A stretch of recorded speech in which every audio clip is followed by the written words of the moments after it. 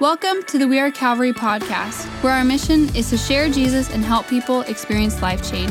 Thank you so much for listening. Here's this week's message. Well, good morning, church family. Why don't you go ahead and stand to your feet for the reading of the word. If you have your Bibles with you, why don't you open up to Matthew chapter 6. And now while you're turning there, let me just say welcome to all of you who are guests with us this weekend. We're honored to have you joining our family. My name is Daniel, one of the pastors on staff. And these are the moments in our services where we come around the scriptures. We believe here at Calvary that the Bible is the inspired word of God. We believe it is relevant for us today. And so we take these moments together each and every week to come around the scriptures, to learn more about who Jesus is and who God is and how are we called to respond to the saving message of grace and to learn to walk with the Spirit of God each and every day.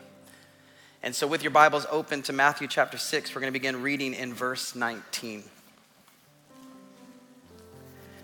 Do not store up for yourselves treasures on earth, where moths and vermin destroy and where thieves break in and steal. But store up for yourselves treasures in heaven, where moths and vermin do not destroy and where thieves do not break in and steal. For where your treasure is, there your heart will be also. The eye is the lamp of the body. If your eyes are healthy, your whole body will be full of light. But if your eyes are unhealthy, your whole body will be full of darkness. If then the light within you is darkness, how great is that darkness? No one can serve two masters. Either you will hate the one and love the other, or you'll be devoted to the one and despise the other. You cannot serve both God and money. This is the word of the Lord. Thanks be to God. Heavenly Father, we thank you for the opportunity to be together. We thank you for the opportunity to come into your word and to have it speak to us today. And Father, we would just ask that even right now, you would limit the distractions in our heart and our mind, all the things that we're thinking about, all the things that we're planning for, all the emotions that we may be experiencing, we lay it all aside to receive fully what it is that you have prepared for us. And we are grateful for you today, and we love you. Speak clearly this morning. In your name we pray, amen. Amen. You may be seated this morning. Well, from the year 2000 to 2010, there aired a show on television called MTV Cribs. And I would imagine that those of you who remember this show are currently reminiscing on time spent maybe on your parents' couch with your best friends, watching one of the most over-the-top shows on TV. Now, for those of you who may be unfamiliar with the show that I am referencing, MTV Cribs was a 30-minute documentary-style show that at the beginning, a well-known celebrity would open up the doors to their house and they would say those famous lines, "Welcome to my crib." A camera crew would then follow them throughout their house. They would provide different close-ups and different angles so that we would all feel like we are actually in the house with them. And as you can imagine, the show was fueled by ego and materialism and incredible excess. The celebrities on the show, they had the biggest houses. They had the nicest pools. The views in their backyards were just incredible. They had countless luxury cars, secret rooms, private chefs, hired staff, closets filled to the brim with all the nicest brand name items. And the bathrooms were quite literally nearing the square footage of my current house. And there was always that moment as we watched the show where the celebrity would open up their fridge and allow us to see what was inside. And it was the only time where we would share a momentary sense of solidarity with them. It's like, oh, look, like they drink juice too. That's really cool. I drink juice. That's awesome. But the show was hedonism at its finest, and we loved it. Something in us was drawn to the luxury and to the excess. Now, in his book, Christian Counterculture, John Stott explains the draw in this way. Worldly ambition has a strong fascination for us. The spell of materialism is hard to break. See, there seems to be something within the human condition that is fascinated by money and possessions.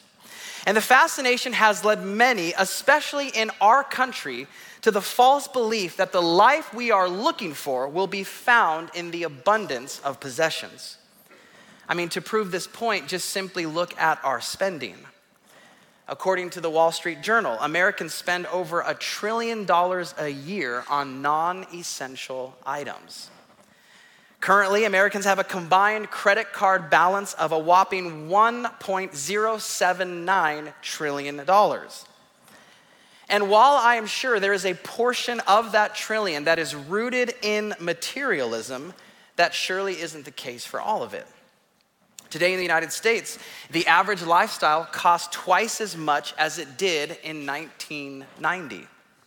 And that reality, on top of record interest rates, inflation, and countless other economic factors, credit cards are only likely to increase as people struggle to provide even the most basics of essentials for themselves and their families. According to the website The Ascent, data from the Federal Reserve collected in 2022 shows a drop in the percentage of Americans who could cover an unexpected bill of $400 and those who could cover 3 months of expenses. Additionally, 35% of Americans in 2022 said that they were doing worse off than a year ago, and that 35% is up from 20% the year before. So all the data leads to this reality.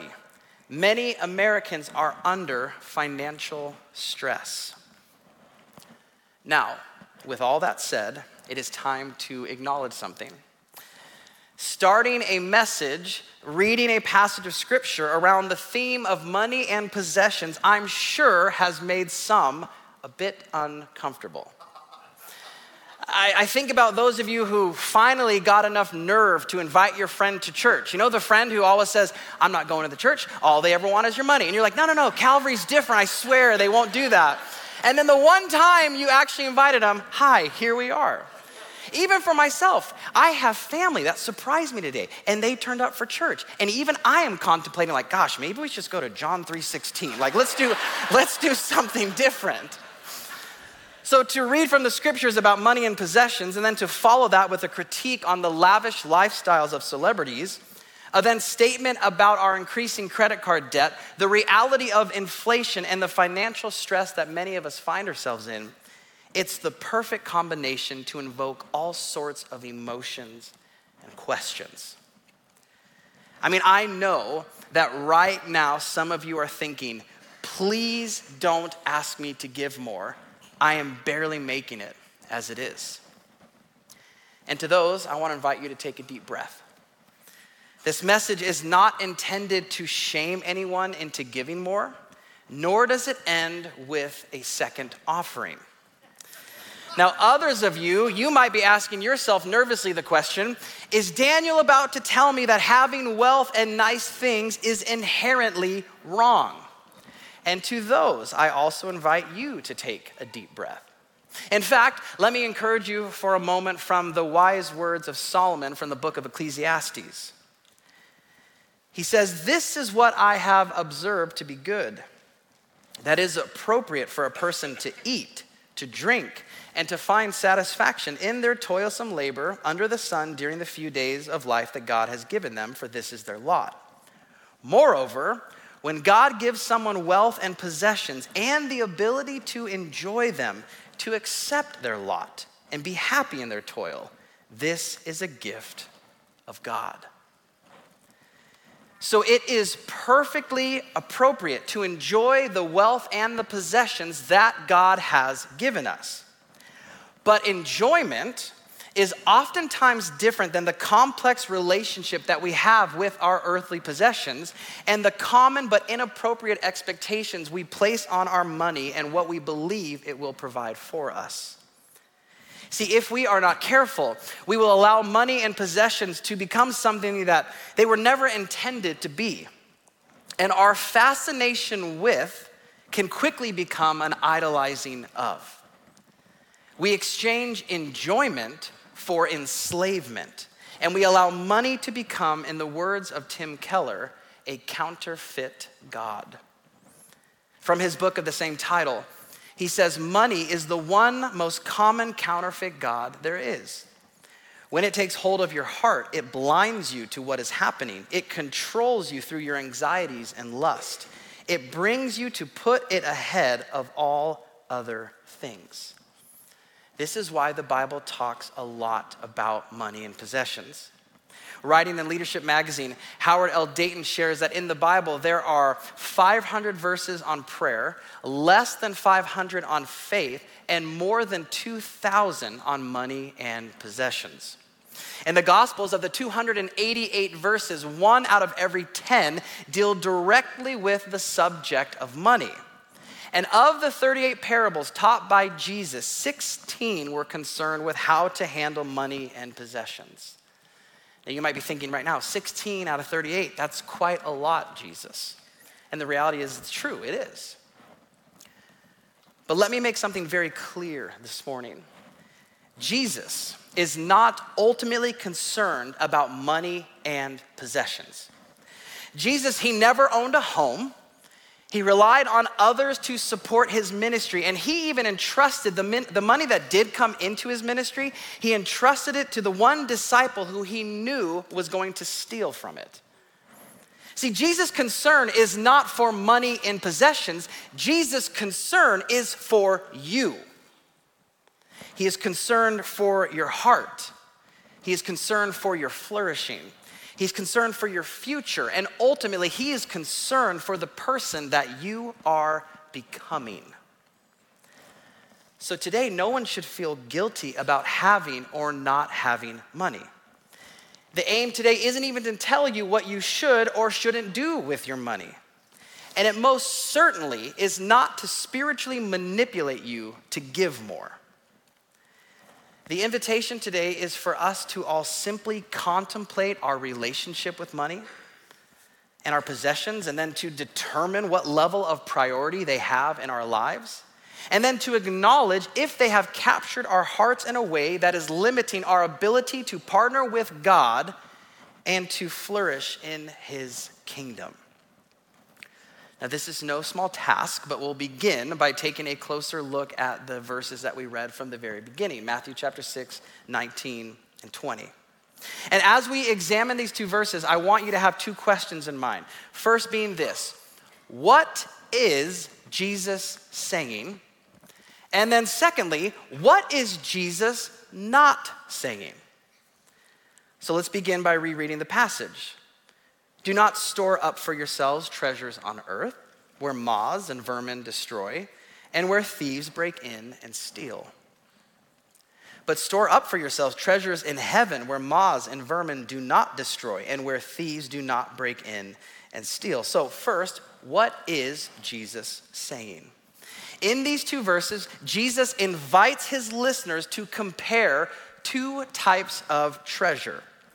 Now, what are treasures? Treasures are simply the things that we desire to obtain because of their perceived or their assigned value, worth, or significance. And in Jesus' mind, there are two types. There is earthly treasure and there is heavenly treasure. Now, we should ask for his original audience, what would have been examples of their earthly treasure? Now, as we look at the text, it seems to be clothing and coin, which were the two main forms of wealth in the time. We get this from looking at translations like the ESV. It translates verse 19 in this way: do not lay up for yourselves treasures on earth where moth and rust destroy. So Jesus' critique of these earthly treasures is quite simple. The problem is in their apparent weakness and volatility. Clothing can be destroyed by moths. Coins can rust, and thieves can steal both. Now, in our modern day, things are a little bit different. We have done our very best to mitigate such things. We don't really deal with rust and moth and thieves the same way because we've done things like created rust-proof paint or insecticides or security systems. But no matter how hard we try, we cannot mitigate everything. For even our best attempts will fall short because oftentimes things are just simply out of our control. Think about things like inflation or devaluation, or a pandemic, or a drop in the stock market, or high interest rates. So based upon these two scriptures, here we see what we could call Jesus' thesis. That the gathering of money and material possessions is not great enough cause to structure your life around.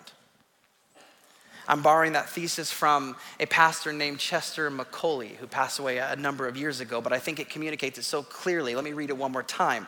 That the gathering of money and material possessions are not great enough cause to structure your life around. They're not worth the dedication of your life. Why? Because earthly treasure is corruptible and it can be stolen.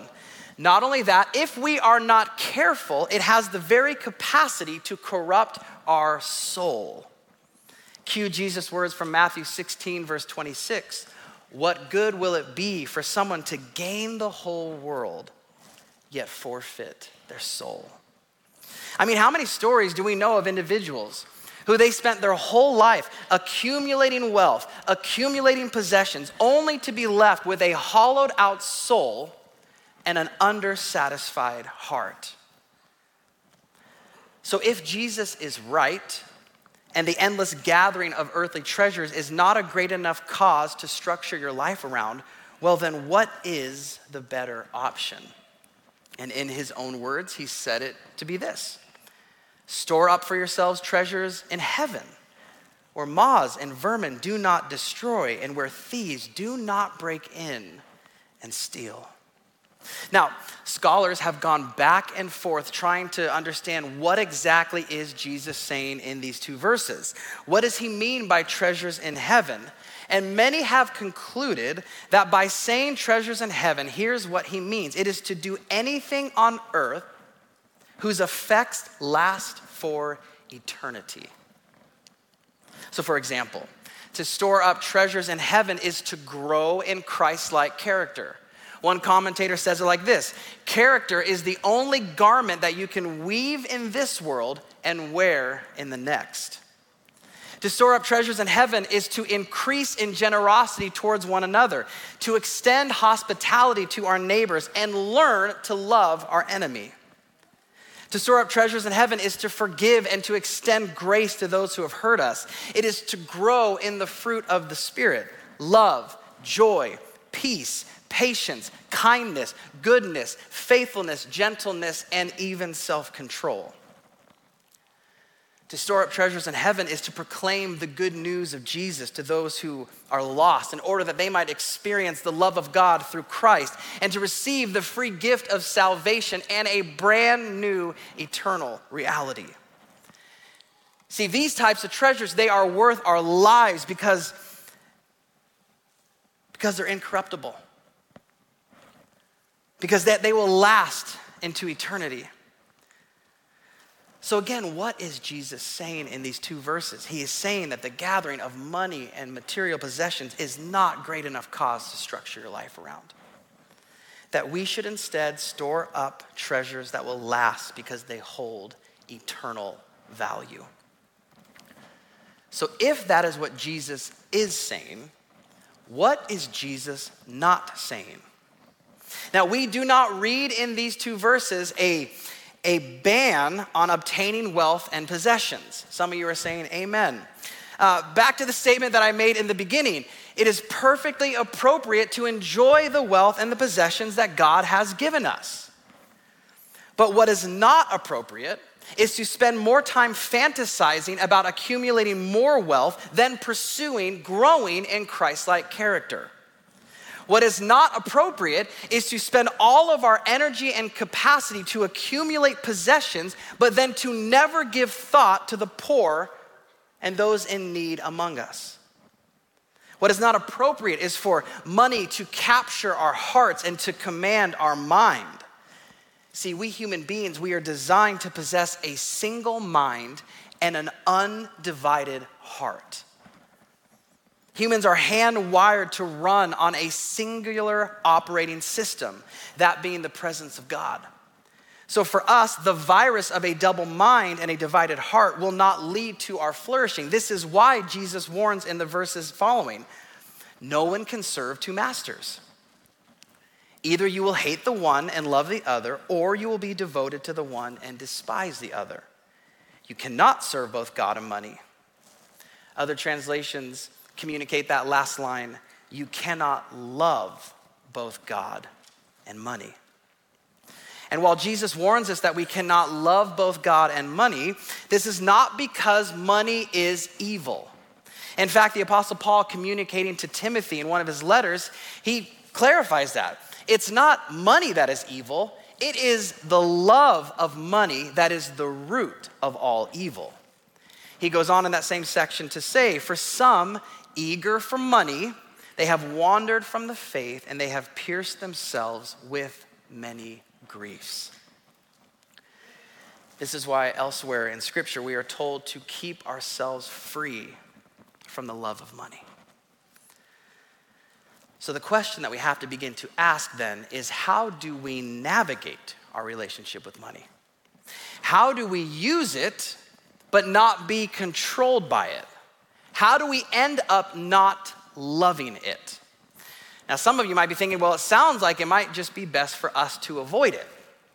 And then your next thought would be, this is when he's going to talk about we're going to do a compound together, and we're going to live out in the woods, and we'll be off the grid, and we'll exchange soups instead of money, and like it'll be, and that sounds great, have fun, I'm not participating. But see, that's not the reality. The reality is we do have to learn how to navigate this. I mean, when I wanted to pay my mortgage earlier this month, what did I have to do? I had to use money. I could not send soup. I had to use money. When I go into the grocery store this afternoon, they will not accept anything but money. And so I'm not able to avoid it. So what I'm gonna have to do is learn how to possess an ability to possess it, but not to become possessed by it. To have it, but not to be consumed by it. So for this to be formed in us, an ability to navigate with health our relationship with money, what I want to do with the remaining time is I want to offer you one mindset and two practices. Now, first, the mindset, and here it is. I must force my money to live within its means. I must force my money to live within its means. Now, do not confuse that statement with the one that we oftentimes hear, that we should live within our means. That is wise. That is a great principle, and many of us would do really well to abide by it. But I'm referring to something a little bit different. I'm talking about the reality that money in and of itself has its own means. See, money does have the means to provide. And I think there are three provisions that need boundaries and that we have to mark out for our money. So for example, our money can provide for our practical needs. Again, whether it's the mortgage or the car payment or the credit card balance or the whatever it is, money can help us provide for those basic needs. It also can help us provide for some of the personal wants that we have. Again, it's okay to want some things. I mean, let's just be honest. We're about to enter into the Christmas season. It's like the season of want. I mean, I don't know if your kids are like mine, but mine are already beginning to articulate what is on their Christmas list, all the things that they want. And guess what? Dad has a list too. And I too would like to have a couple items under the tree on Christmas morning. Again, it's okay to have some things that you want, and money can provide those things. So yes, there's the reality of it can provide practical needs, it can provide even some personal wants, but also it helps us to partner with God. I mean, let's just be honest. You can do some incredible things with your money when you partner with God. I think about the incredible nonprofits that are around that we can invest into. The reality is you can invest into the local church. When you do give generously to a church like Calvary, it helps us to further the mission that God has for us as a church. It's just the practical reality of it. And again, I think when money operates in its means, it can do those three things quite well. Now here's the problem. The problem is that money, if you allow it, it will operate outside these boundaries.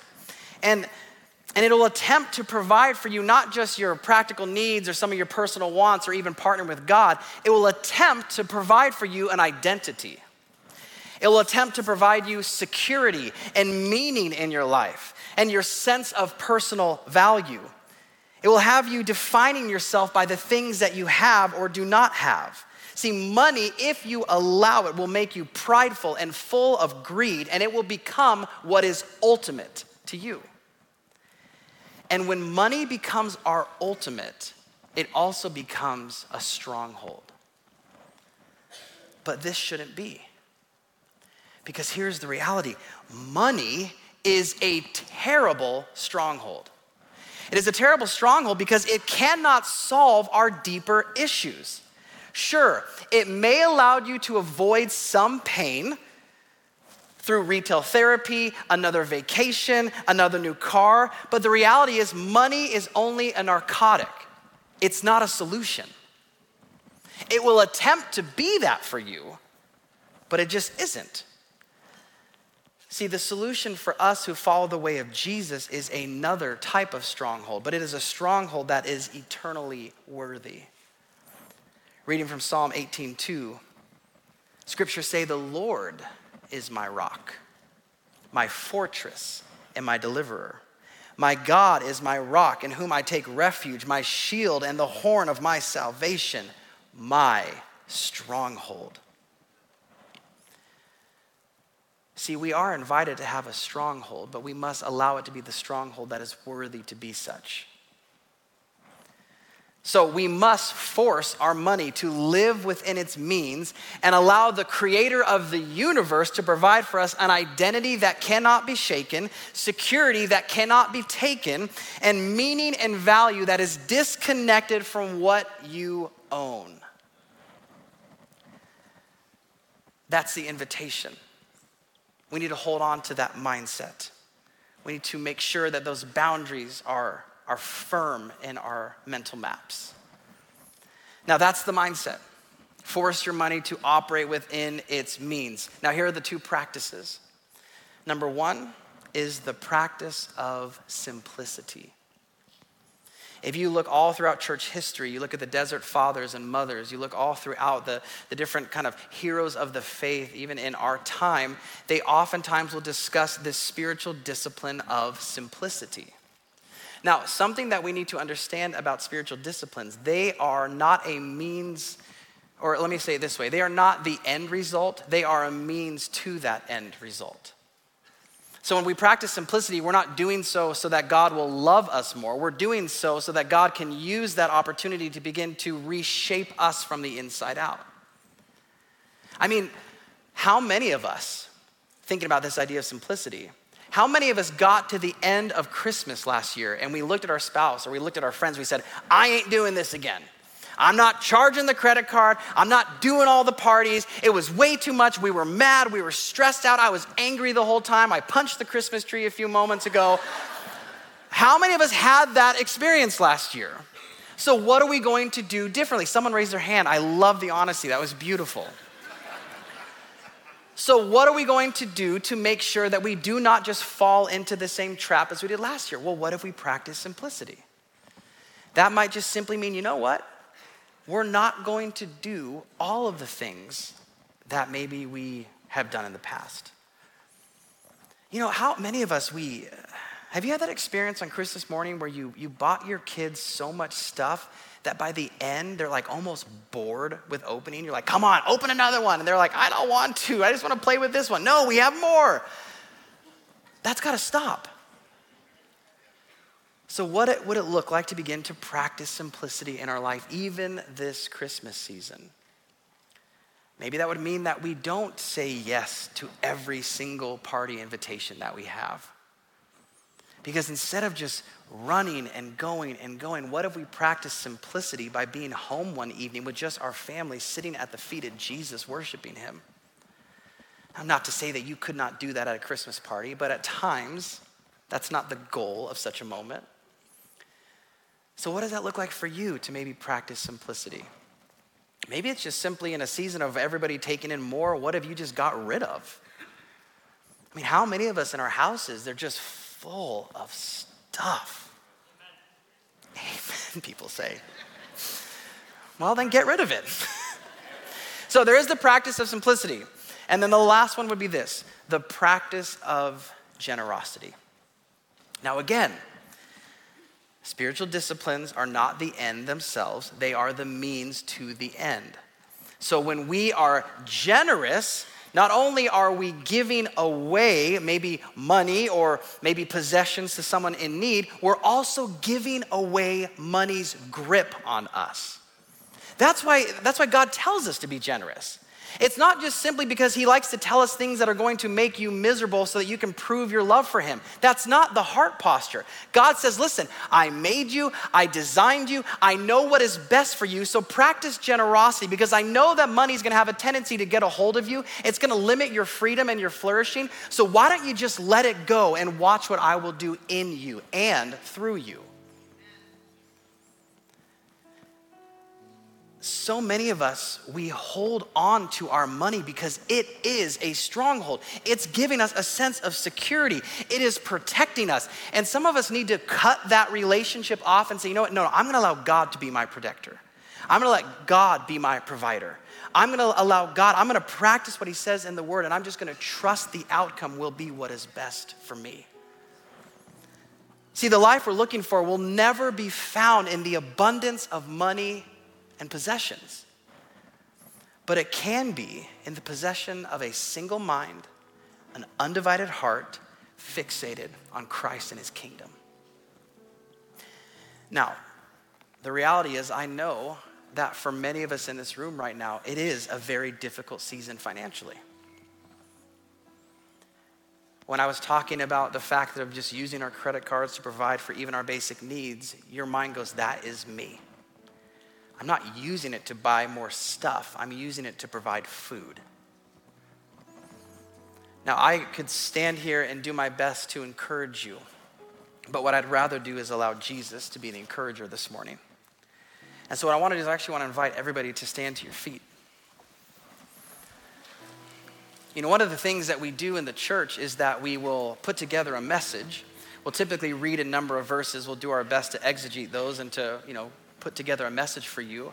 But it is important to remind ourselves that the scriptures were not really intended to be read in little pockets. See, the verses that follow are deeply connected to what Jesus was saying here on the Sermon on the Mount. So what I want to do is I just want to read the rest of the chapter to you. Now, if you have your Bibles, you can have Matthew 6 open. You can read along. If you don't, that's good. Just close your eyes and allow me to read the words of Jesus, and may they encourage and bless you this morning. Therefore, I tell you to do not worry about your life, or what you will eat or drink, or about your body, what you will wear. Is not life more than food, and the body more than clothes? Look at the birds of the air. They do not sow or reap or store away in barns, and yet your heavenly Father feeds them. Are you not much more valuable than they? Can any one of you, by worrying, add a single hour to your life? And why do you worry about your clothes? See how the flowers of the field grow? They do not labor or spin. Yet I tell you that not even Solomon in all of his splendor was dressed like one of these. If that is how God clothes the grass in the field, which is here today and gone tomorrow and thrown into the fire, will he not much more clothe you, you of little faith? So do not worry, saying, what shall we eat, or what shall we drink, or what shall we wear? For the pagans run after these things, and your heavenly Father knows that you need them. But seek first his kingdom and his righteousness, and all these things will be given to you as well. Therefore, do not worry about tomorrow, for tomorrow will worry about itself. Each day has enough trouble of its own. Verse 33 says, but seek first his kingdom. And I just cannot help but allow my mind to run down this idea of what would happen if the church sought first his kingdom. I think what would happen is often what we see when we read the book of Acts. When we read the early church, that was a group of people who were so filled with the Holy Spirit, so captivated by seeking first the kingdom of God, that they had a very similar posture as Jesus, right? The money came into his ministry and he just said, here, Judas, you take it, even though I know you're gonna do whatever you want with it. Because it wasn't something that gripped them like it's gripped us. It was a resource that, yes, could provide for need and provide for some want and partner all, but the reality was they saw greater what it could do for the kingdom. See, if we're talking about wanting to be the types of people who are living out a different alternative to the world around us, be generous with your money. I would just encourage you, as you develop relationships within this family, do not be afraid to begin to be honest about where you're at, because you never know how God might want to use someone within the context of our church family to bless you financially. See, that's partnering with God. And that displays to the world a very different picture than I think oftentimes they assume. And that's the call of the church. So what I want to do is I want us just to stand and I want us to reflect. The team is going to lead us in this song. Let it be sung over you. Engage with it when you feel led, but maybe just ask the Lord, what is it that you want to say to me today?